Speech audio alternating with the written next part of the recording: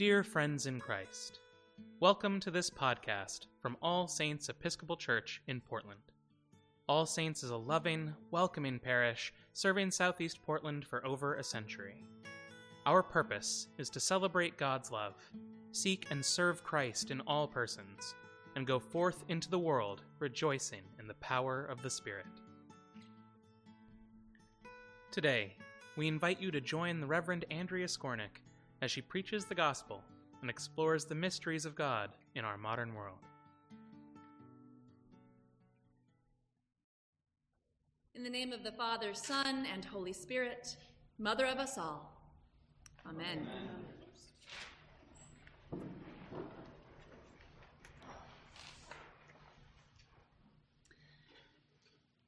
About a month ago, the Washington football team announced its new mascot, the Commanders, after abandoning their previous mascot in 2020. My thoughts on that and why it didn't happen sooner aside, the idea of picking out a new mascot sort of fascinates me. Like, how do you decide what animal or image you want to identify with? And what all of that says about who you are or who you think you want to be? It's kind of a big decision. If we think about all of the animal mascots that are out there, we see that most of them are strong and fierce, or they're known for their sting or bite. Some, like the Commanders, are images that project power and confidence. And there are a handful of the whimsical ones out there, like our beloved Portland pickles. But one possible mascot that never seems to get picked is the humble chicken. No one wants to be called a chicken. It's sort of our shorthand for afraid and weak.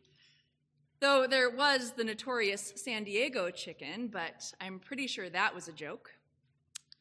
So it's interesting that of all the possible animals, the one that Jesus identifies himself with in Scripture is the chicken.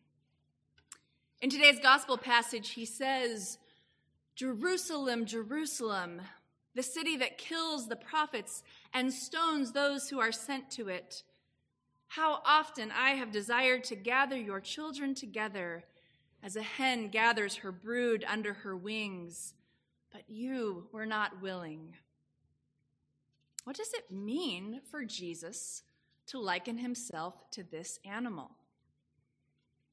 As we've noted, in many ways, the chicken or the hen is not impressive.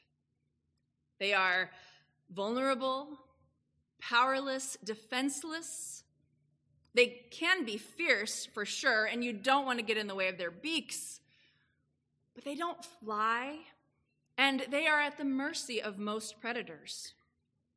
So it seems here that Jesus is identifying with weakness and vulnerability. The image in this particular text is also notably maternal. The mother whose instincts are to gather her chicks, or like we see in the beautiful mosaic that's on our bulletin from a church in Jerusalem, the mother who spreads out her wings as a place of refuge. So Jesus is also identifying with motherly nurturing and self-giving. But note also that this is a mother whose longing is unrequited, because this is a mother hen whose chicks don't want her. Arms empty, she is grieving.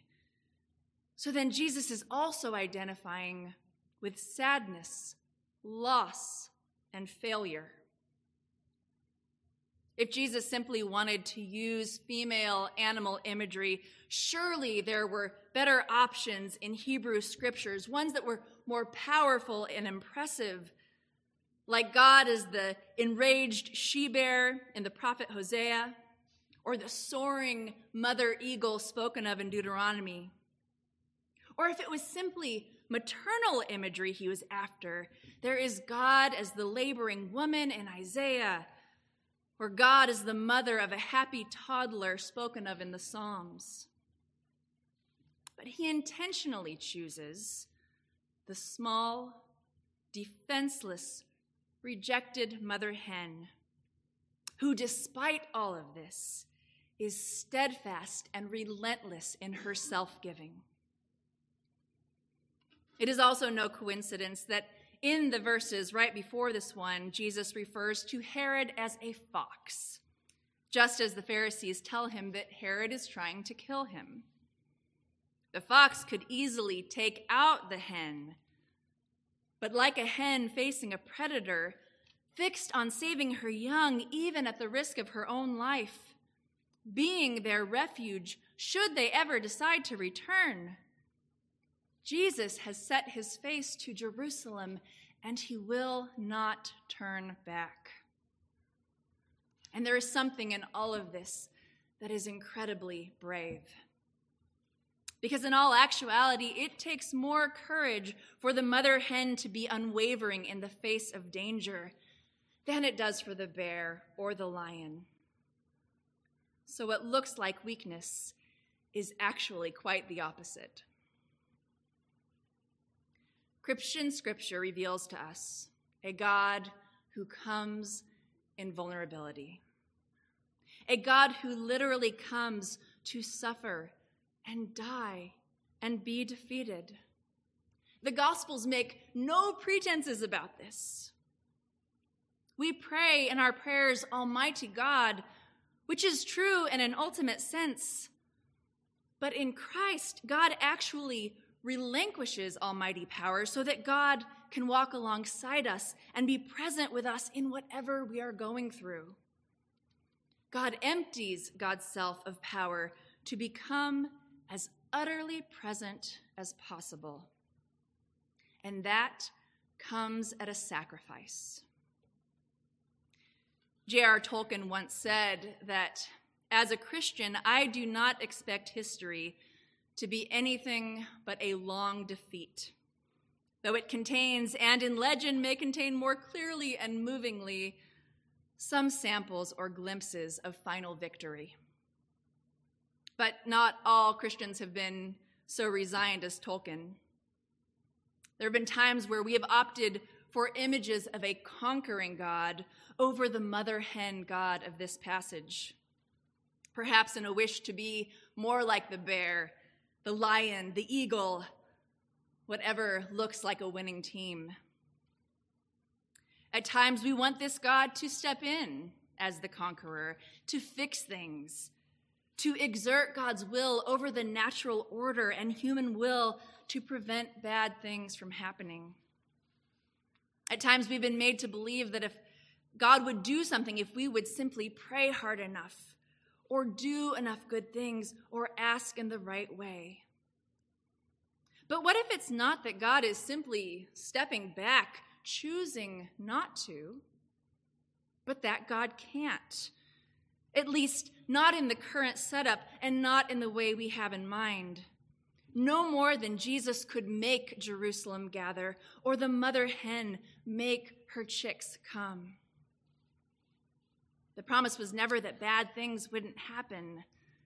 Scripture says that rain falls on the just and the unjust alike. And the Bible is certainly not absent of hardship. It is a collection of stories of bad things that people have to live through. But what makes these stories different, and what gives them an arch and a climax and redemption, is that God was with them in it. And that is what changes everything. As Episcopal lay minister Debbie Thomas has said, what Jesus, the mother hen, offers is not the absence of danger, but the fullness of his unguarded, open-hearted, wholly vulnerable self in the face of all that threatens and scares us. What he gives us is his own body, his own life, wings spread open, heart exposed, shade and warmth and shelter at the ready. Bad things will happen. Rains will fall. But in the downpour, there will always be a mother hen God who is eager to offer her wings and to give herself as our place of refuge. What would it take to embrace this God? To trade our images of a conquering God for a mother hen God who so undermines our expectations of divinity, the ones caught up in earthly notions of success and strength. In weeks where we have been seeing some of the worst expressions of power and might, we do need new images of power and strength, ones that will free us and heal us and show us a better way. And also, with so much heaviness, we need to see that we do have a place of refuge, a loving place that we can return, where we can let down and be vulnerable and offer what we have in our weakness and nothing more. And in doing so, find our strength, the strength of the God who says, "My power is made perfect in weakness." Today, as we think about different images of God and the ones that we find affinity with, I hope that we will veer towards the unlikely candidates, the ones that will cheer us on a different path, be it a long defeat or a different kind of victory. Amen.